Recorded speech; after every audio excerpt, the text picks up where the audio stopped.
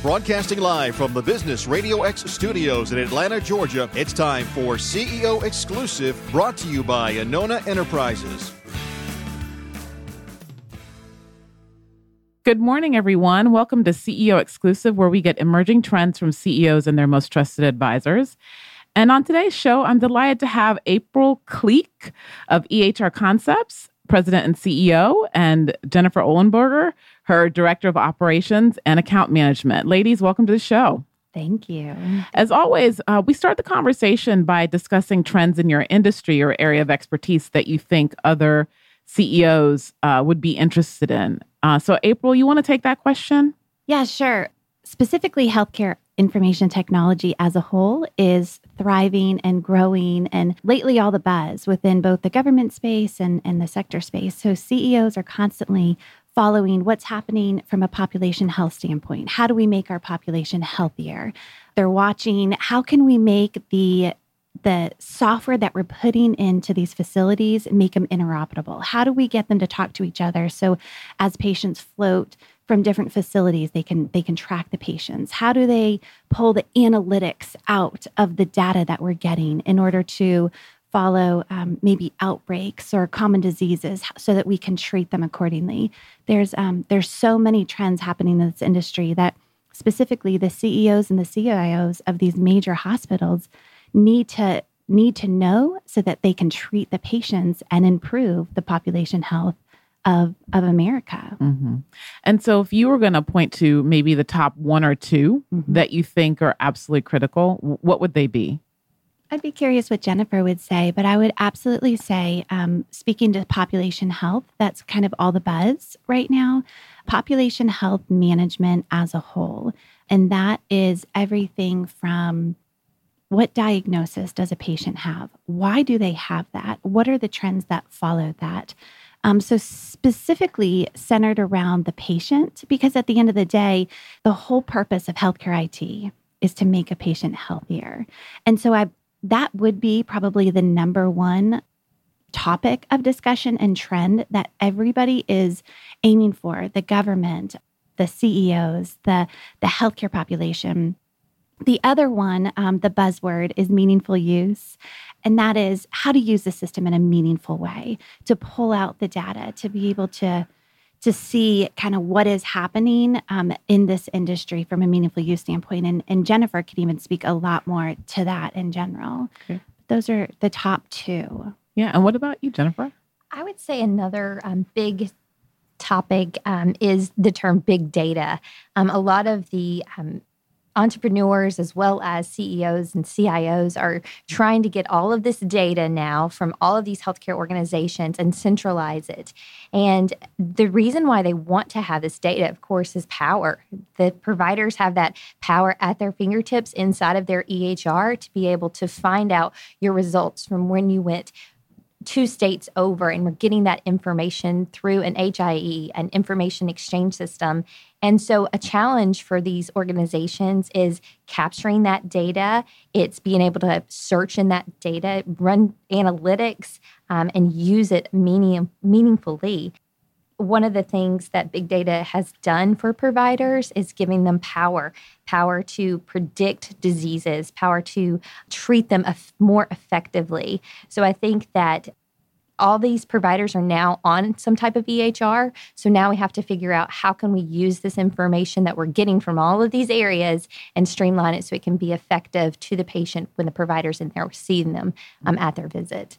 One question I have about the basic, meaningful use of health IT is I wonder the extent to which it really, really matters, because a lot of the population health issues are related to just basic lifestyle, right? Stop smoking, that'll help a lot with lung cancer, heart disease, et cetera. Eat better, exercise, that'll help with, obesity, diabetes, heart disease, high cholesterol, hypertension, the whole list of diseases. And so I wonder, why does it matter? Why does the IT matter? Or how can the technology and the data be used to actually get people to change their behavior, if it can? Yeah, I think it can for sure. Now that they're able to see these patients when the patient arrives, they can look at a snapshot in their electronic health record and see what diagnosis they've had in the past and be able to group those people together. And the providers are getting alerts that can tell them this patient is in a category and could use X treatment. So getting those real-time alerts to treat those things that we are seeing in the population that's growing is, I think, imperative. I mean, and to speak to the fact that EHR is also going to provide education. When they leave the appointment, they're able to print out the instructions. They're able to start educating these patients. And as common sense as stop smoking, may be, it's the how, or it's the, I didn't realize this. Unfortunately, there's still ignorance is bliss. And I think there's still an element of ignorance. But with these electronic health records and the alerts and everything else, they can give the patient a handout. They're printing clinical documents to show, hey, this is what we can do. And then they're able to save lives, which the patient wants to see, because if they order a medication, they'll see if it's going to have an interaction, a drug interaction. It's going to see if it's going to interfere with maybe something else that they're taking. And on paper, that never did that, And so there's so many benefits that I think the patients are not realizing, that why the doctors are really trying to save lives and improve their health, whether or not they want to see it. I think it's going to be a slow buy-in to wanting to change. Mm-hmm. And so your company actually works on the health IT piece. And are your customers mainly doctors? Typically the larger healthcare organizations. Okay. So the doctors would not be our client, the organization would, and we do both the back end. So we come in from the IT standpoint, but then sometimes we work on the front end with the doctors and the end users to get them to use the system appropriately as well. Great.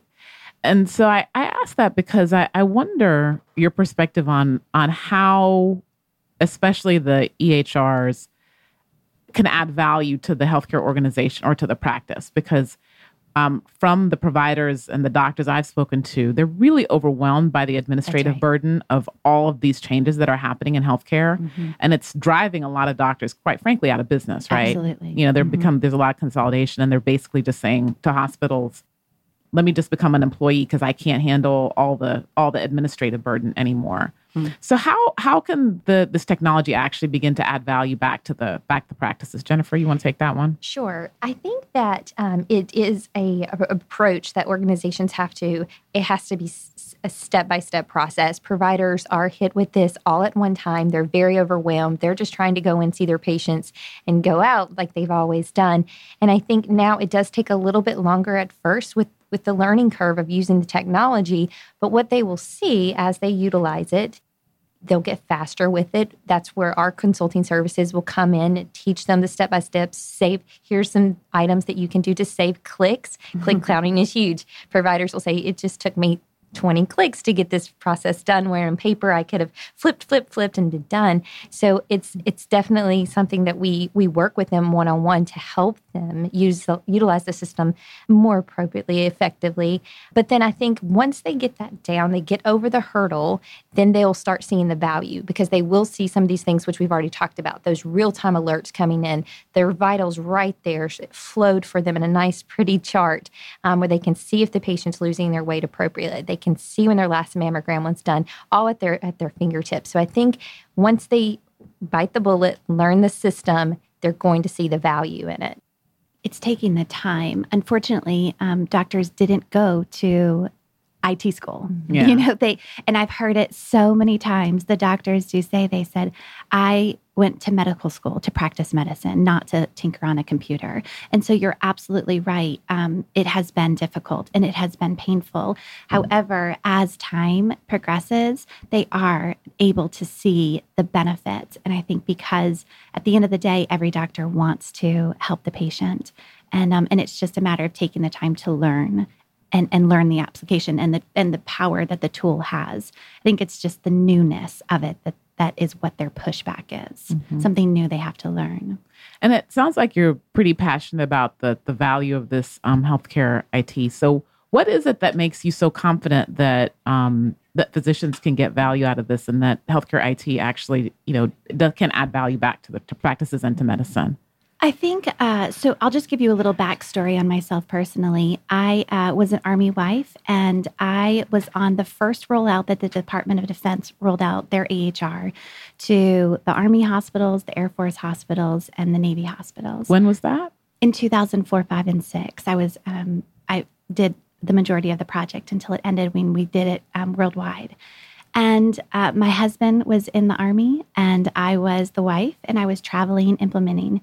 And whether I was in Japan implementing something or my husband was in Afghanistan, the doctors were able to see both of us. Our record followed us where we went. They were able to treat us. So from a global perspective, where healthcare information technology is going as a whole, to be able to know that their record can be accessible, potentially anytime, anywhere, that no matter what had happened to us, we were going to be treated accordingly. That to me became my personal story. And so when I came and started implementing a commercial project after the DoD across the country, I personally worked with doctors, and that's all they did was give me resistance. I would go and sit with them and try to get them to show them how powerful this tool was. And as painful as it was, I would begin to teach them how to set up their alerts, how to order these medications, put in the family history and the past medical history, begin to show them how to put in the social history of a patient and order the labs and radiologies that just can go out, and come back with the results, sometimes that day or maybe within 2 or 3 days. And as I sat with these providers, I began realizing how powerful the tool was to let them truly help their patient. And the providers that accepted it began to track their patients and trend it out and see, some of the things that Jennifer mentioned. And that was when I became a believer, because I saw the power and the transformation, both personally, but then professionally, as I sat there in the offices day in, day out, whether it was a surgery office or a cardiology office or a pediatric office, it didn't matter. I personally began to experience it. And I am a very numbers-driven kind of dollars and cents person, and I take that approach to business. So if you were going to talk about some of the economics behind that, so it's really great that they can do all this trending and, they can do all this whiz-bang stuff and they get all these alerts. Like, what is the actual economic benefit to a practice from actually getting this thing implemented properly? Well, I think there definitely is cost up front to organizations. And the good news is that the government is incentivizing providers and organizations to get on electronic health records. So what they're doing is they're giving away so much money per year if you're meeting certain measures and you're using the software meaningfully.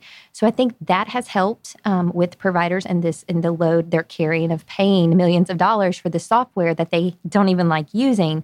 At least the government has noted that they're wanting to incentivize them for moving forward with an electronic health record.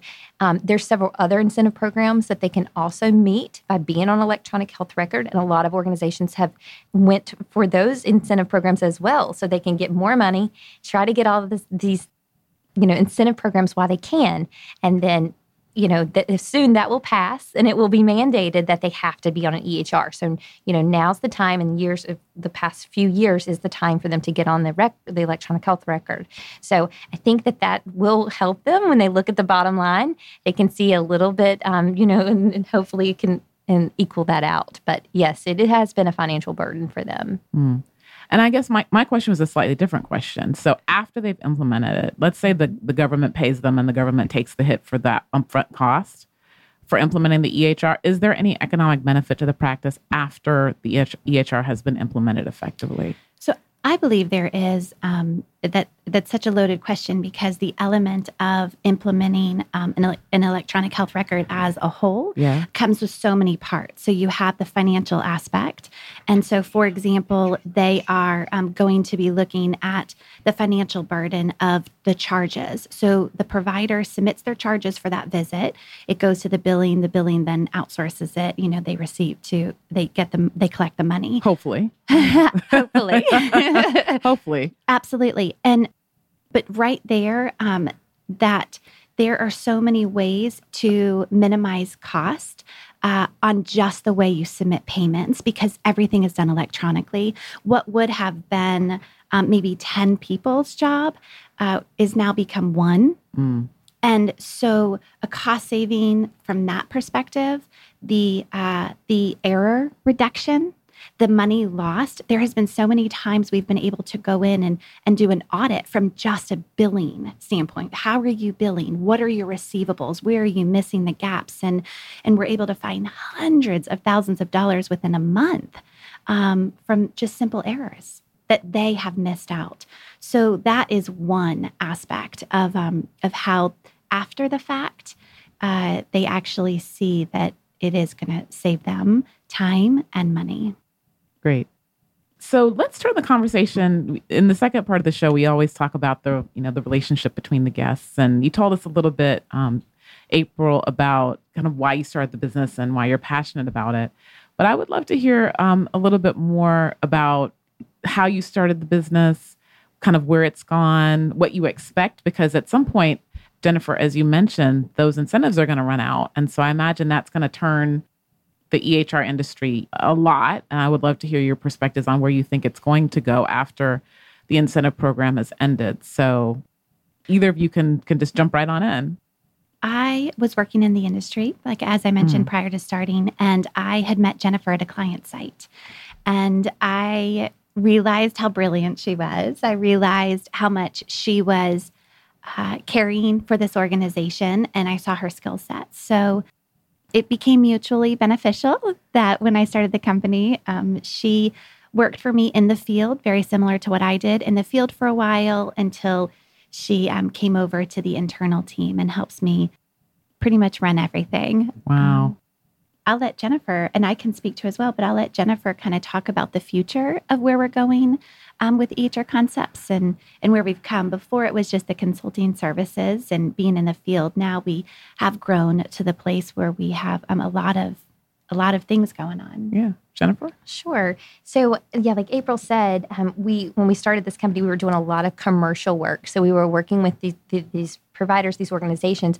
Well, where we've seen since, those incentive programs are running out, and a lot of those are already implemented. Mm-hmm. So they're at a good place now, and they can go on and see patients fine now. So now we have shifted our company to work more on the government side of things. So like April started with the DoD rollout. Well, now the government has decided that they're going to switch EMRs. So that was just announced last year. So now there's going to be a lot of need for consultants in this industry to help the government roll out their new project of Cerner. So we have definitely shifted things to work in the government space. We have a whole division now that's dedicated to doing government services. And we do everything on the government side, but we're going to be focusing on their electronic health record and then their healthcare IT, since that's where our passion is and that's where we came from. So, over the next couple of years, we'll be ramping up to definitely focus our energy more on the government side of this industry. There's a lot of strategic partners that we are creating as well. For example, most recently, I had the opportunity to meet with Beth Comstock. She's the vice chair of GE, first female in that position, which is just amazing. And she is opening the door for us to come in as a strategic partner. What can we do? What does this look like? I recently had a conversation with IBM, and they have a new robot called Watson. And if you haven't Googled it, Google it. It's Jeopardy! I remember Watson from Jeopardy. It's phenomenal. And what it's going to do to revolutionize what has already been established within this healthcare IT industry, and then take it to that next level from a data analytics standpoint. What are they going to use Watson for? Predominantly running the analytics and the data centered around what is being collected, what are we seeing trending. And there's a lot of companies out there that offer these services and tools out there. But Watson is essentially going to be smarter than any human being ever could. So even if they were to see a patient, if the robot Watson were to see a patient, it's going to be pretty much no room for error ever, and it is scary when you realize where we're going, in this world and in this technology phase. But we are going to possibly have the opportunity to be one of their partners and help them implement Watson into the hospital space. So through growth on the government sector, the services that we're offering, both consulting, staff augmentation, and then now strategic partnerships with some of these, Fortune 100 companies, it's really an exciting time. And we do believe in it, obviously. We believe in healthcare IT and where it's going. So that's kind of some of the bullet points of where we're going and what's going on. Yeah. And in the midst of all that, we were talking that you guys are both mothers. And April, you have 4 children and you look absolutely fabulous. And I'm like, wow, I'm totally amazed. Yeah, you have 2 3-year-olds, a 2-year-old, and an 8-month-old. Yes. And Jennifer, you have a 2-year-old? I have a 6-year-old and an 8-month-old. And an 8-month-old as well. Wow. And I'm wondering for both of you, how do you make that happen? I'm just amazed. You have this like thriving multi-million-dollar company. I'm still working on my first one and I'm still like trying to get here on time and just manage the basics of life. And I don't have 4 other lives to take care of. So how do you make that work? Yeah, that is the number one question I get. It is absolutely the number one question. No, but it's a good question. It is. It's a phenomenal question. And my answer is always the same. I am surrounded by amazing people like the Jennifers of the world and the people in my life that help it make it go round. And so one, I have to give credit to everybody that's in my life that helps me manage my crazy world. But in addition to that, I had to learn how to develop boundaries for myself. In the morning, I am mommy, and I want to be 100% mommy until I walk out that door to go to work. How does that work though? You have seriously, you have 4 children. They're all really young. They are. What time do you get out of the house? I usually leave the house 9. So that's normal. And so what happens between when you get up at 6 or whatever and 9 a.m. that they're all okay. And 4 or 5 sets of diapers need to be changed. We'll have to do another show on motherhood, but I run a really tight ship. My babies sleep 8 to 8. Even the littlest now sleeps 8 to 8. And we have a strict schedule. Their naps are 1 to 3. If the 3-year-olds don't want to nap, they still have quiet time in their bed. And so it's just very structured and strict. When I get home around 5, like anybody else, we have time from 5 to 8 and every hour is planned, every half hour is planned. And then they go to bed. And then when I get home, I really do try to be present. And then when they go to bed at 8, I typically log in and we're up till 11, still working. But you're right, structure, boundaries, discipline, commitment. I think I sleep more than Jennifer. So Jennifer, you want to speak to this? Yeah, go ahead. That's something I'm still learning from April is creating the boundaries and the structure. It's definitely something that you have to do. You have to be present where you're at, be present at the work, be present at home. And so for me, it's still a work in progress, but I feel like I'm getting there and gleaming off of April. My baby still gets up 2 and 3 times a night. Super jealous of her 8 to 8 schedule. But I think that I will get there. And I think that it's important to have those boundaries as well. Mm. And I think when you love something, like as much as you love work and as much as you love being a mom and as much as you love being a wife or anything else, you just push through it. If you enjoy what you're doing, and I think Jennifer and I can both sit here and say we enjoy all aspects of it. So you just make it happen. Mm-hmm. And for listeners, how many employees do you have at the company? We have, we do have consultants and employees with a combined total of right now, probably 75 in the field and a working bench of 200 at any given time. Great. And so you just mentioned how important, the people are that are working in the business, both of you. That's been discussed so much on the show, it's almost a cliche. I wonder, what is it that you think separates the companies, the organizations, the leadership that's able to cultivate a good culture and a great team that is able to perform at that level versus the ones that don't? That's a great question. Recently, I try. Yeah. I think what sets us apart from our competitors in our industry is we came at it from being consultants. So we know things that need to be accomplished on that aspect. And we try to treat our consultants the way we would have been treated. So we give our consultants constant education to make sure that they're staying above bar, for in their field. And we try to give back to them. We recently won the Best in Biz Silver Award for small business and for 2015. And for us, that was a huge accomplishment. We give back to our consultants every year. We take them on 2 retreats a year. And we have the award was Best Place to Work. Okay. Yeah, Best Place to Work and Best Fits. And we give back to them, and we allow them to give back through social responsibilities and things like that. And I think we've just created a culture where people want to work for us. And that's because we want to be a company where we thrive and we have flexibility, but we have commitment to our providers and our organizations. Mm-hmm. And we care. And I think people are drawn to that. We care about who is working for us. We care about our clients and who we're working with. And we almost demand it.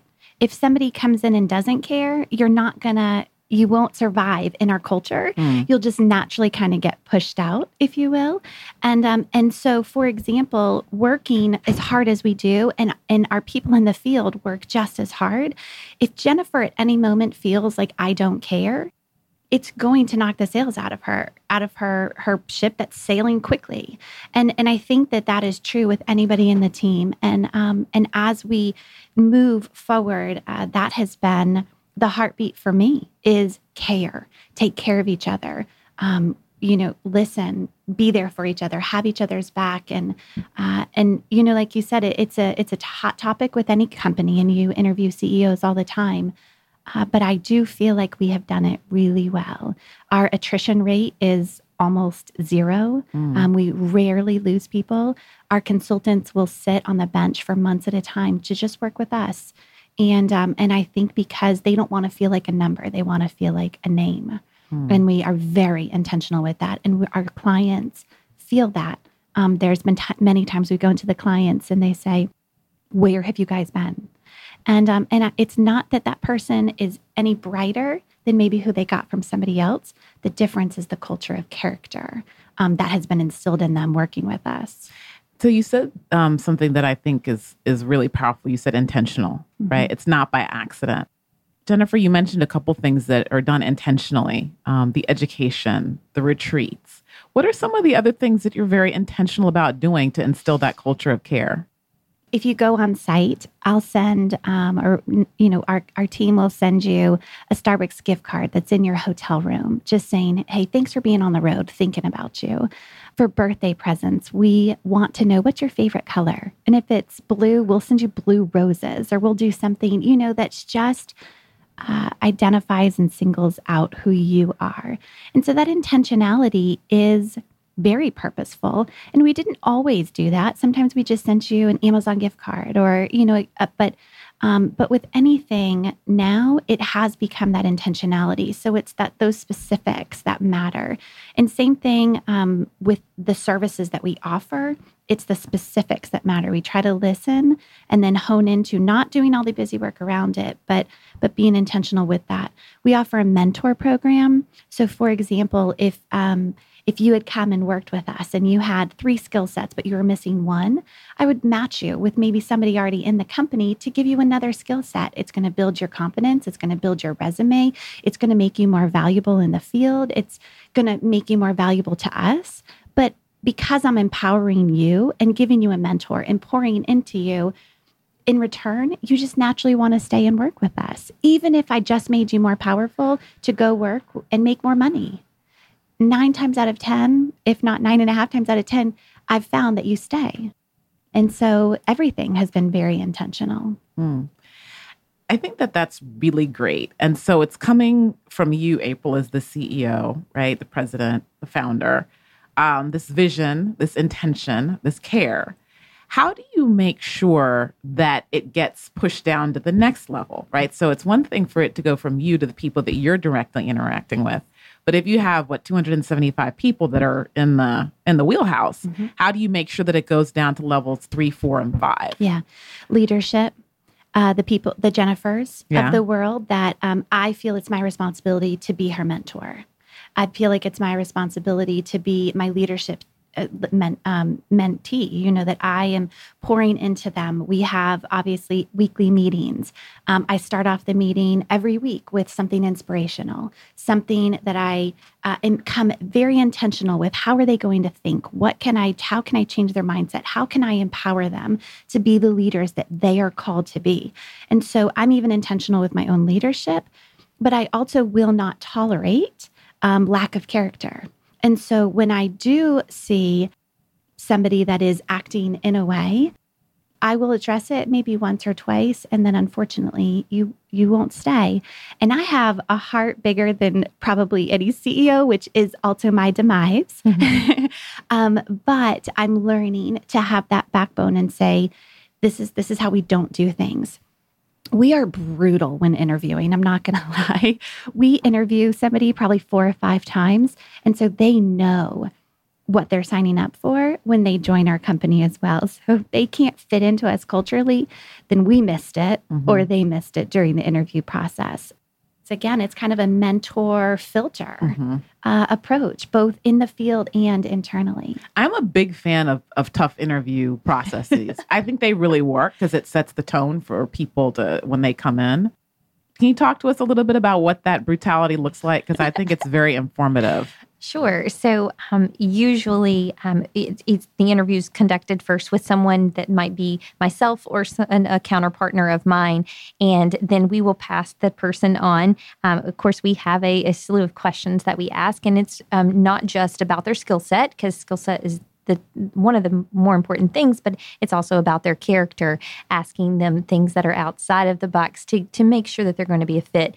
And we have beliefs, we have ethics in our company, and we want to make sure we're matching up the people that are working for us with that. So I'll interview them, or a coworker of ours will interview them. Then we pass them, and they go through probably normally 3 interviews. We have a phone interview, then we have a video screen, and then an office approach, because a lot of our people that we hire are nationwide. We have an office in North Carolina. So we have people in Greensboro. And so we have to do a lot of video chatting and using Skype and things like that. But we try to have those face-to-face interviews with them as well, because they will be working remotely. So we do that. So it's usually a 3-step process before we decide for sure. In April, we usually speak with them and give us her feedback. But, ultimately it's not her decision. She lets it be our decision and on the leadership, which I think is very important, because she's valuing who we are selecting to work for the company. So I think that it's, a process, but I think it's a really good process. And sometimes the 3 interviews turn into 5, mm-hmm. whether it's create this presentation or we're just teetering. We're not quick to make a decision, but I also think that that's what makes us a really powerful organization mm-hmm. to work for and work with, because we don't just make decisions on the fly. We are very thoughtful and intentional with our approach. Mm. So what defines character? Because that can mean a lot of things. And then how do you spot it? Because, mm-hmm. Most people are putting on their putting their best foot forward in that interview, mm-hmm. so they're not going to tell you that they, were mm-hmm. shoplifting or whatever. Mm-hmm. The shoplifting, that's funny, because it's true. It's absolutely true. For myself personally, and why I choose not to make those final decisions in regards to hiring, is because I love everybody. I think everybody is fantastic. And my team laughs because I'm like, I love them. Let's hire them. And so I really do see the good in everybody. For me personally, I've just set the tone with, let me just tell you who the company is and my expectations. And I let the rest of the team do that interview process to see if they can find any discrepancies, any chance where the stories shift and where they change. Obviously, we call a lot of their referrals and the references. But at the end of the day, to go to your question, how do you find that character? I believe that everybody, has those core values, that any company has. What you sit down, you write a business plan, and you say, okay, what's our core values? Mm-hmm. But I believe that core values is something that you are raised with or have learned along your way in life. And I believe during a conversation or during this interview process that you really get to the heart of a core value with somebody. If family is important, if family is not important. If family is important, to me, we call ourselves the EHRC family. You can filter out, okay, that's just not a core value. So they might struggle here. They might feel rejected. They might feel abandoned. They might not be able to come into the family. So for me personally, I get down to the core value of what is inside somebody, and I see if they match our company core values. Yeah. So Jennifer, how do you define character? Since the final decision is kind of going to end up with you. Right. Well, after we get a lot of those character conversations out of the way, and we do ask out of the box things to see their responses, because I feel like when you ask things like your hobbies, you don't think that that's, it doesn't have anything to do with my work. She's just trying to get to know me personally, but it's not that at all. It's thinking of what you're doing with your time outside of work will also define your character. So if you're doing a lot of things with the community and you're involved in a lot of things, for me, it shows, more about your character. So, of course, the skill set plays into that as well.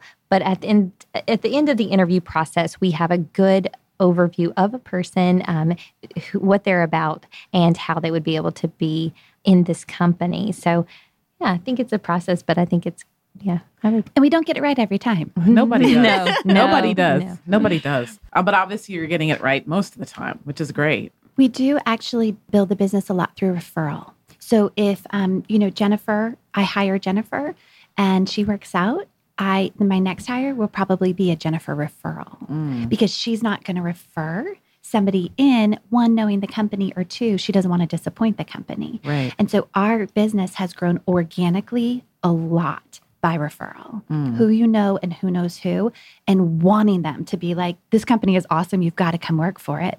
And we've gotten amazing people that have left amazing jobs to come be a part of us because somebody believed in it.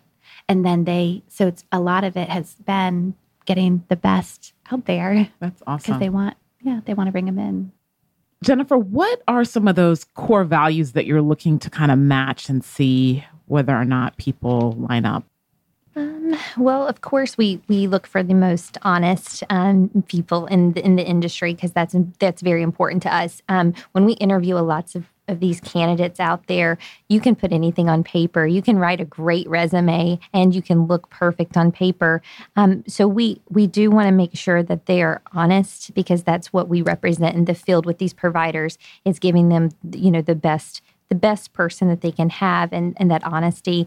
I guess another thing would be their general work ethic because we all work very, very hard because we are so passionate about our company. So what is your work ethic? What have you done in the past? And, what goals have you met for your company? Things like that are very important, I feel.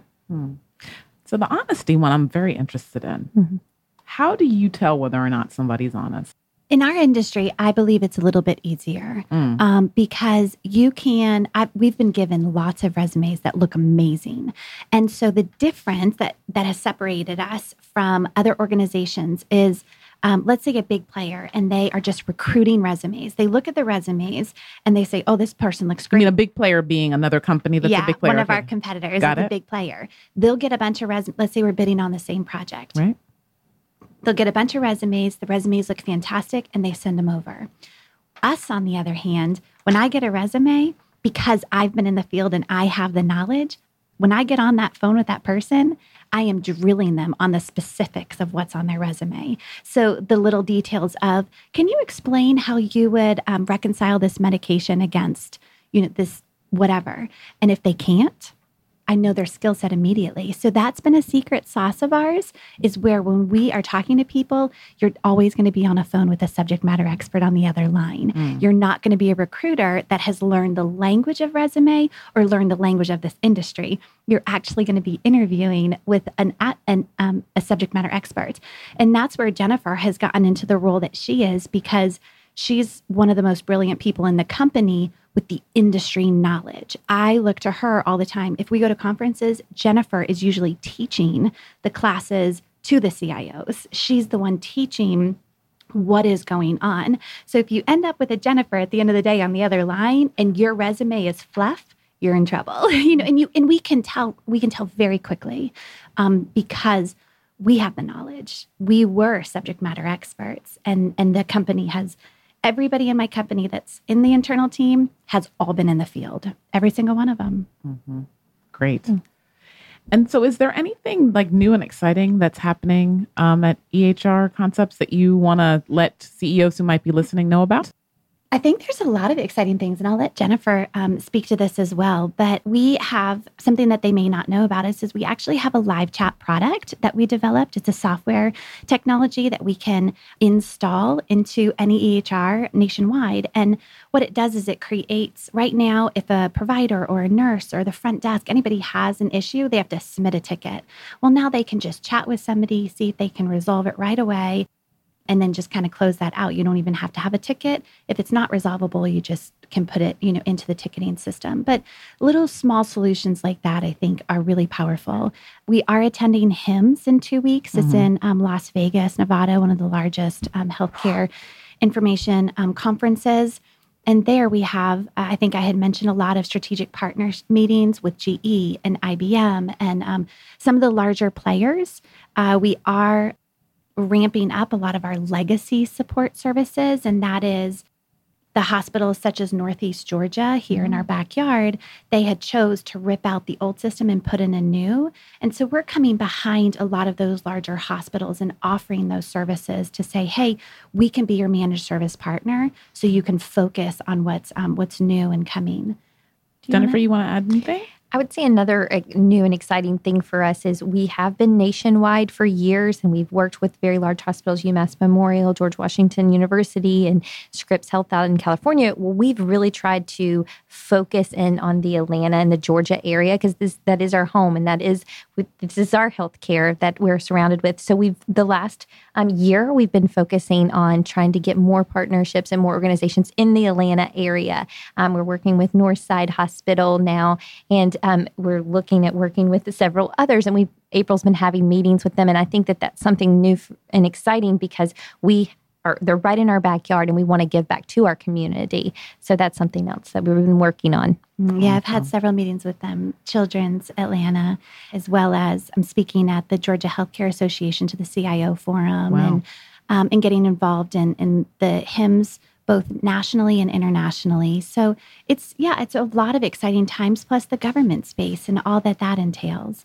So there is a lot of exciting things ahead for us and with us. Wonderful. Oh, yeah. I got invited to the White House. Oh my goodness. Yeah, I got invited to the White House. So I'll be at the White House the first week of April, which is nice as well. Oh, you got to tell us about that. What's that about? So I have a very dear friend of mine, Phyllis Newhouse, and she is... I think I've been trying to get her on the show, actually. She's amazing. Can you put in a plug? Of course. Of course. She's absolutely phenomenal. And she's become a dear friend of mine. And she was invited last year. If you Google her, you'll see why she was invited. And she got invited again and was able to bring 10 people. She got 10 guests invites. And so she extended one of them to myself. And she's been, somebody that I very much look up to and I'm trying to follow her shoes, if you will. And she's in the professional service space side as well.